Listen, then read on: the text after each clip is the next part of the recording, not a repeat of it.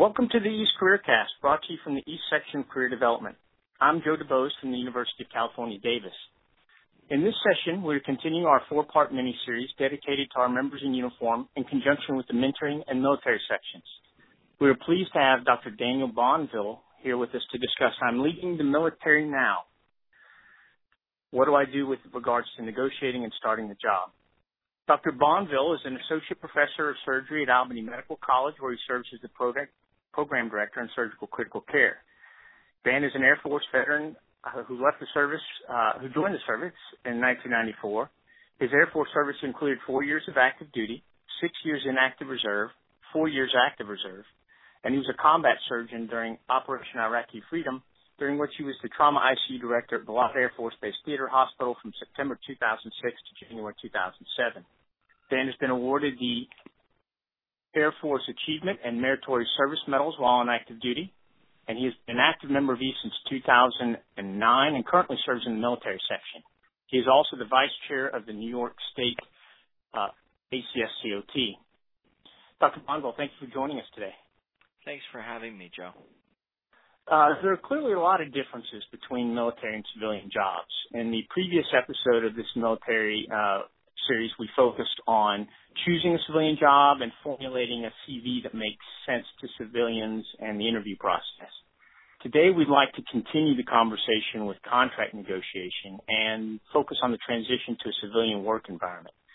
So along those lines, could you tell us a little bit about your transition out of the military, specifically what things you found the most surprising and most difficult? A couple things. I think there is a little bit of a difference in the level of camaraderie, although I think in nearly all of our members are active trauma surgeons, and I think we probably see a little less of a difference than some of our non-trauma colleagues. And what I mean is that even our partners who weren't trauma surgeons in the Air Force or other military Army, Navy, what have you, they were still, partners, and that is probably a little less in the civilian sector. I think there's a little bit more of a business culture in civilian surgery, and I think that was also more difficult because when I was in the service anyway, we didn't have we had almost no training in kind of the finance of medicine, so to speak. Yeah. So along those lines, I have to ask, because this is a topic that I certainly need to understand better. Let's talk about contract negotiations for a few minutes. Sure. Overall, how important are those negotiations? And is it just paperwork to get through, or do the details really matter?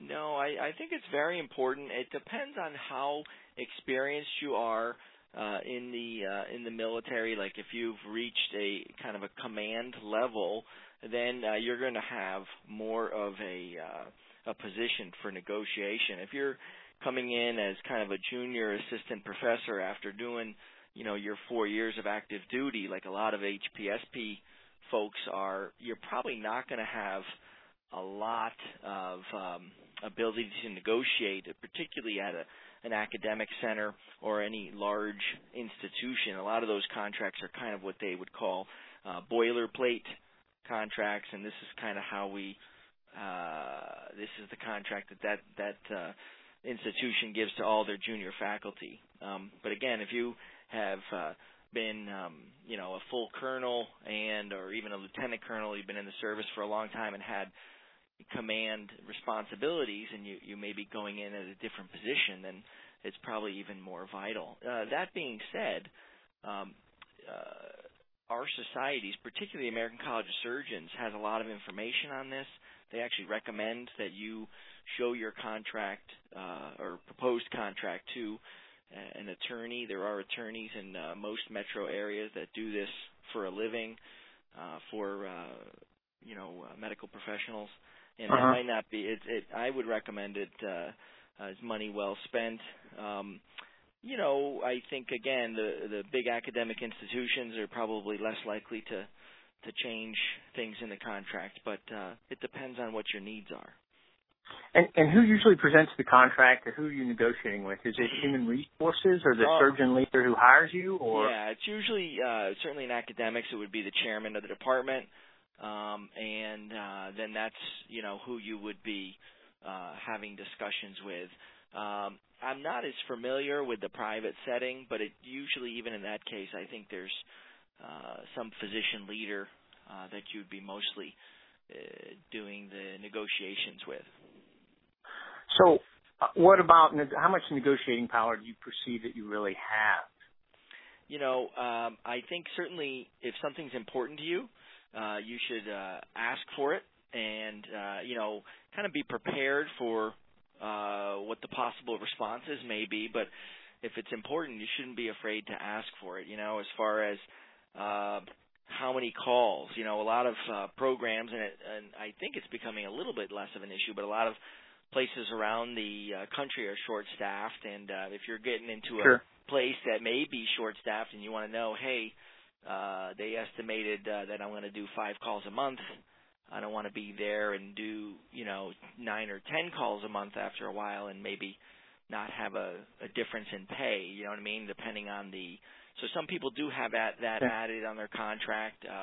Sometimes, especially in community trauma centers, that may be actually part of the contract where the salary may include 5 trauma calls a month, and then anything over 5 is paid extra. So those are things that are important to find out. Yeah, you already talked a little bit about the importance of having a lawyer review the contract, but who actually does the negotiating? Is it, do you do it, or is the lawyer lead that negotiation for you? Oh, that's an excellent question.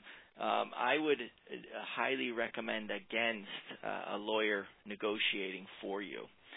It just makes it doesn't make the surgeon look very, very good, and certainly not a sign of somebody who may be easy to work with who's joining a practice. So I would say that that should be somebody who you separately pay a fee to review the contract, and then maybe have a follow-up meeting with, even by just telephone, and during the negotiation that may be going back and forth. Sometimes it can take several weeks to get these things ironed out. But I would definitely not have the lawyer negotiate on your behalf.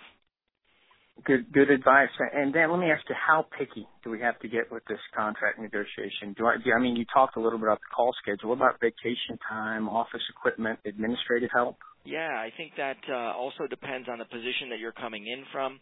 I think, again, if you're coming in at a junior faculty position, you're going to turn a lot of people off if you get too demanding, So I would rate, like a lot of things, rate what you absolutely need to have and, what you would like to have, and then what, you could, that stuff that you could do without, so, and kind of put it in that kind of frame, and, certain things. And what kind of things should absolutely be in there? Malpractice insurance, health insurance, retirement benefits? Yeah, and I think that's the standard, even in private groups, which are becoming, the small private practice is becoming a dinosaur. But certainly malpractice insurance, health insurance, retirement benefits, that actually is one of the things that a lot of people don't look into and kind of see what the institution or the practice provides. And, the tax benefits related to the retirement benefits, also disability insurance, that can save you, if they have their own policy, that may save you a substantial amount of money, as far as you may be able to buy a smaller disability policy if your employer's providing a generous policy for you, although there are tax differences between the two. Okay. Malpractice insurance is important to find out, what does it cover as far as, after you leave, Yes, that was just fixing to ask. Speaking of malpractice insurance, what does it tail? Define that for me. I'm not sure I understand. A tail is basically a policy. It's a malpractice insurance policy that allows coverage after cancellation or termination of the policy. So say you work there for 5 years, there is an event or perceived malpractice event that happens in your 4th year, but the lawsuit doesn't come up until a year after you left. That policy that includes a tail would also cover that event because it was during the time you were covered during the time where that the incident allegedly occurred. One of the sources I would recommend active duty folks is talk to your attorneys on the base. If you work at certainly when I was at Wilford Hall, it was one of the bigger Air Force hospitals at the time, and they were available for our as a resource for us, so that you could make an appointment with these folks and sit down and ask a lot of these questions as far as malpractice, and they're a huge resource of knowledge. Yeah, that's great advice, Dan. We certainly have those resources on base that we should take advantage of. Let me ask you again another question. What about non-compete clauses? What are those? Are they really upheld in court? That's a very good question. We actually have them here at Albany Med. There are a lot of academic places that have them, especially if there's a decent-sized community hospital in the area. And from what I've been told is that they've been successfully upheld several times. I think it also depends on your field. I think they're easier to uphold in fields where you have a longitudinal practice or a practice that building a reputation is important, meaning building a reputation, a referral source. So I'm under the impression anyway that in radiology and emergency medicine they're much harder to uphold, but in practices like in ours in surgery, that most parts of the country that usually if you sign it, it's hard to get out of. And so that can be a turnoff. That's something to talk about, and I'll give you my own example. I asked about it when I met with even part of my second interview several years ago was with the dean. After when the chairman, you meet him, and he basically said there's not much wiggle room. It was kind of that boilerplate answer, but again, it wasn't unique. It sounds like everybody got the same answer, which is not uncommon in an academic institution. Now, in a separate situation, if you're a community surgeon, you've had your own practice, and then you decide to come to an institution that has those docs usually don't sign them and are not made to sign them because they have their own established practice. But if you're coming out of the service and you don't have an established practice and that's a standard at that institution, it's probably going to be difficult to get out of it unless you have a need that is so strong for them that they're willing to bend it. It certainly doesn't hurt to ask, but in my experience, usually they're not very flexible about those things. That's interesting. Dan, I know a lot of contracts are built around clinical productivity, and as you all know, we don't really use RVUs in the military as effectively or comprehensively as you do in civilian practice. So, can you tell me what an RVU basically is, and how many RVUs should an acute care surgeon produce in a year? Are there resources to help us find out numbers that we can compare our RVUs in between people with different levels of experience or region or practice pattern? Sure. The RVUs the RVU, first of all, is relative value unit. When basically what that means is it's a Medicare term, and it has 3 types of resources. Physician work RVU, so that's the amount of time, technical skill and effort, including mental effort and judgment, etc., that are done to complete a service.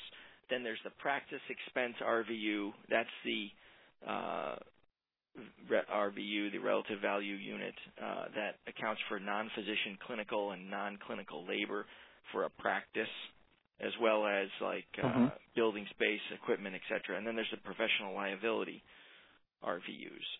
So we're kind of mostly centered on physician RVUs. If you have an employer, your employer or practice manager or whatever, those folks are going to be kind of looking at the whole picture. But if you're part of a big practice, you as an individual are going to be really looking at the physician's RVU. So the RVUs, the average RVUs, the best source if you want kind of all types of practices is probably the MGMA, the Physician Compensation and Production Reports. You have to be a member of MGMA to get those reports, they're a combination of academic and non-academic, and of course the majority of the healthcare in the country is provided at community-based institutions, not at the academic institutions. So that gives you kind of a combination. The other one, if you want a pure academic picture, is the AAMC, American Association of Medical Colleges. They have also the compensation and medical school faculty salary reports that come out every year, and that's actually, if your base is affiliated or you have a job that's affiliated with the university, you may be able to get that information through the library at that institution, because most institutions have that available. So as far as the number of RVUs, it again depends on the average, depends at the in different parts of the country, but it ranges from it's probably around 6,500. The median is around 6,500 for trauma surgeons, and then you look at what the median salary is, and then they have, of course, 25th percentile, 75th percentile, etc. So as far as how it works is your bonus.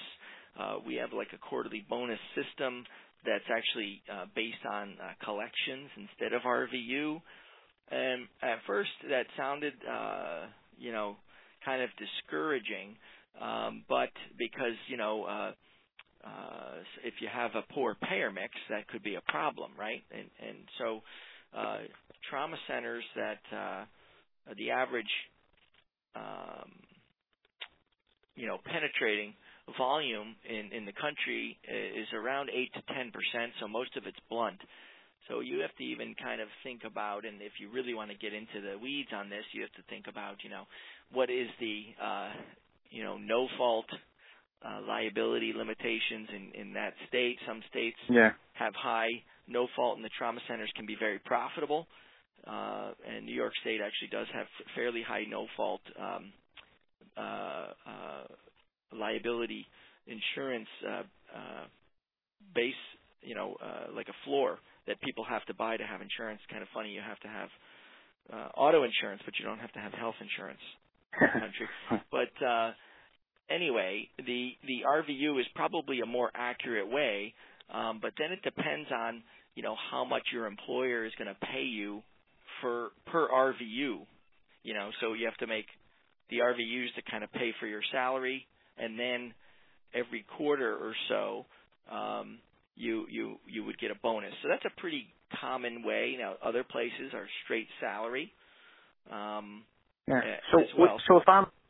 if I'm applying for a job at a new institution, and it is RVU based, before we move on to kind of salary kind of based paradigms, is it fair to ask what the other partners in the group are currently getting in terms of how many RVUs and their compensation for RVUs, or whatever system it's based upon?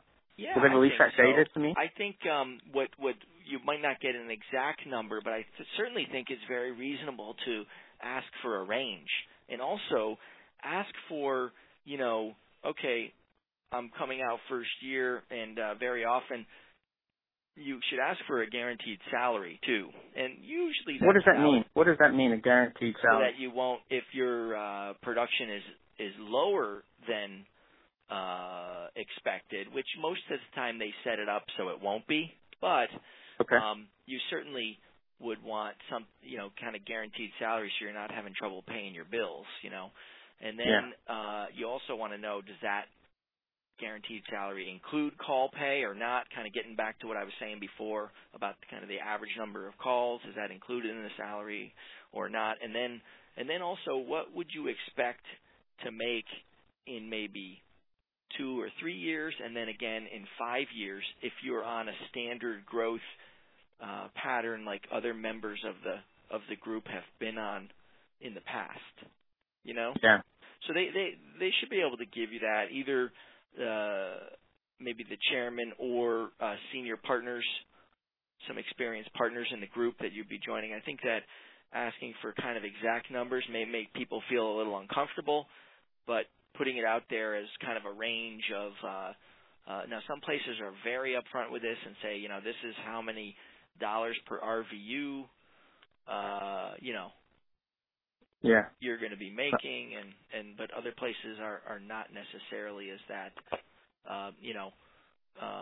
and I'm pretty sure the audience knows in certain parts of the country for almost every specialty, docs make more per RVU, say, for example, like in the Midwest, than they do in the East Coast, so, and that's true in trauma surgery as well. Let me ask you another question, Dan. Sure. Production bonuses, another concept foreign to most military providers. We certainly don't get them in our environment. If they're in your contract, how do you determine if they're actually attainable? Yeah, I think the same thing, basically asking those partners, are you able to, how many times do you hit your production bonus? Is it every quarter? Is it, 1 quarter a year, or, and kind of what is the kind of percentage to expect in a production bonus? And, like anything, there'll be some people that will be more clinically productive and other people that will be more academic productive. And it kind of depends on, what your goals are. Yeah. The other thing, well, of course, thanks, is if you're working at an academic place and you're, a researcher and you're able to get the funding, you want to be able to make sure that you have protected time for that. Yeah, it's an important piece. Well, thanks, Dan. I've learned a ton. I guess kind of in closing, I'd ask you to take the old 30,000-foot view, and what would be the main message or the piece of advice that you would, give to the audience who's listening to this about negotiating and starting your first civilian job?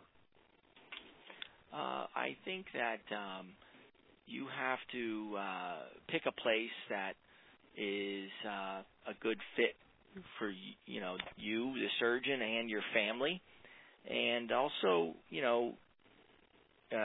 get to know those folks in the group and see if they're happy. That's not always easy to do, especially on a first interview. Maybe talking to them on the phone in between interviews, trying to get to know them and see if they're happy. You don't want to pick a place that necessarily is, people are getting killed at, but at the same time certainly don't want to pick a place that doesn't have enough work to go around either. And so I think you have to feel good about the fit. And, well, that's great. I tell you, Dan, I can't thank you enough. On behalf of the East Section of Career Development, I would certainly like to thank Dr. Bonville for the time to speak with us today. Again, I'm Joe DuBose, and I hope you enjoyed the program.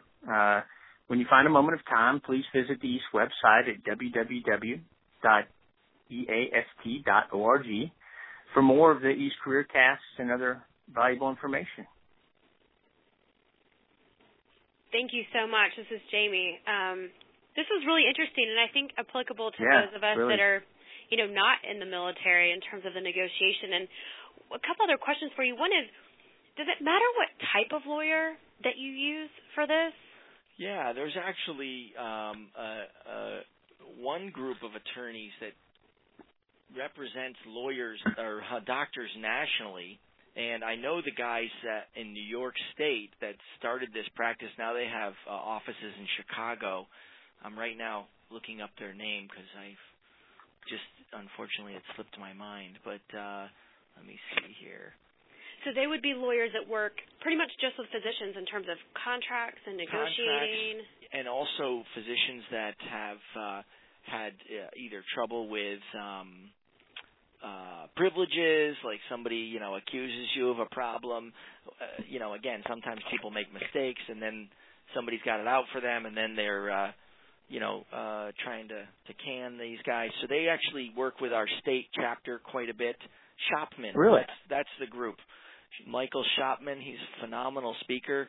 He actually may be somebody that you guys would want to reach out to just in general, because he's got a lot of where's his thing here? Yeah, Michael Shopman. Let me just Google it. Right, when all else fails. Absolutely. Google will solve the world's problems. And then one other quick question for you, Sure. actually, is what do you think is the most common mistake that you see people, specifically from the military, make when they're transitioning out? That's a good question.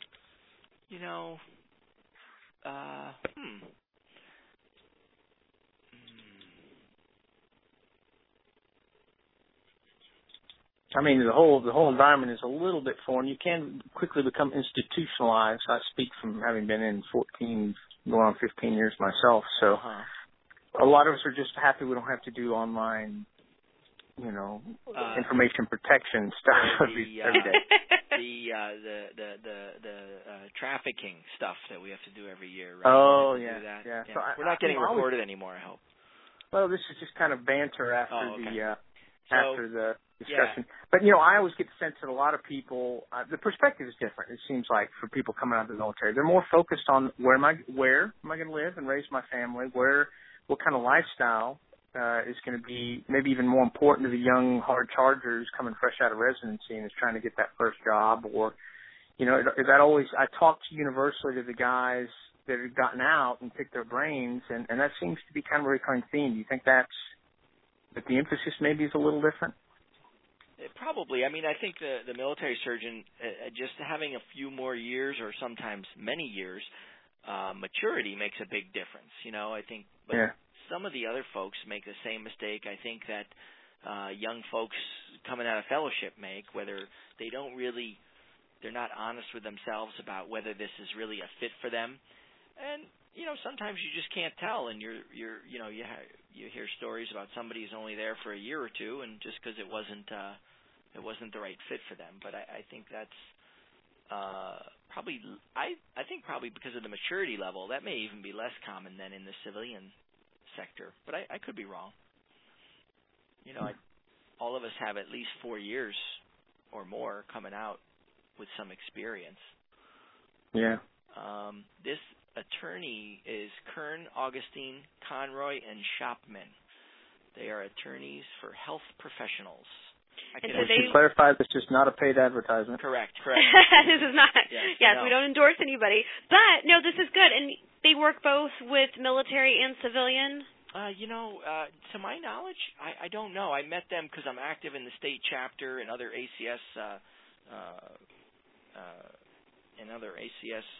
venues. So I've met the one fellow there, Mike Shopman, a few times. He's an excellent speaker, and and there's probably other practices around the country that do the same thing, but they are actually attorneys for health professionals. So, I mean, that's probably if you had to try to find somebody. And if you didn't, then I would probably just ask somebody who's good at, being an attorney for contract negotiations. I think that alone would probably be plenty, suffice plenty. Great. Well, thank you again. This was wonderful, and I think it's going to be really applicable to a lot of people. So thank you again for your time. My pleasure. You guys have Thanks, a great Dan. day. All right. Take care. Thank you.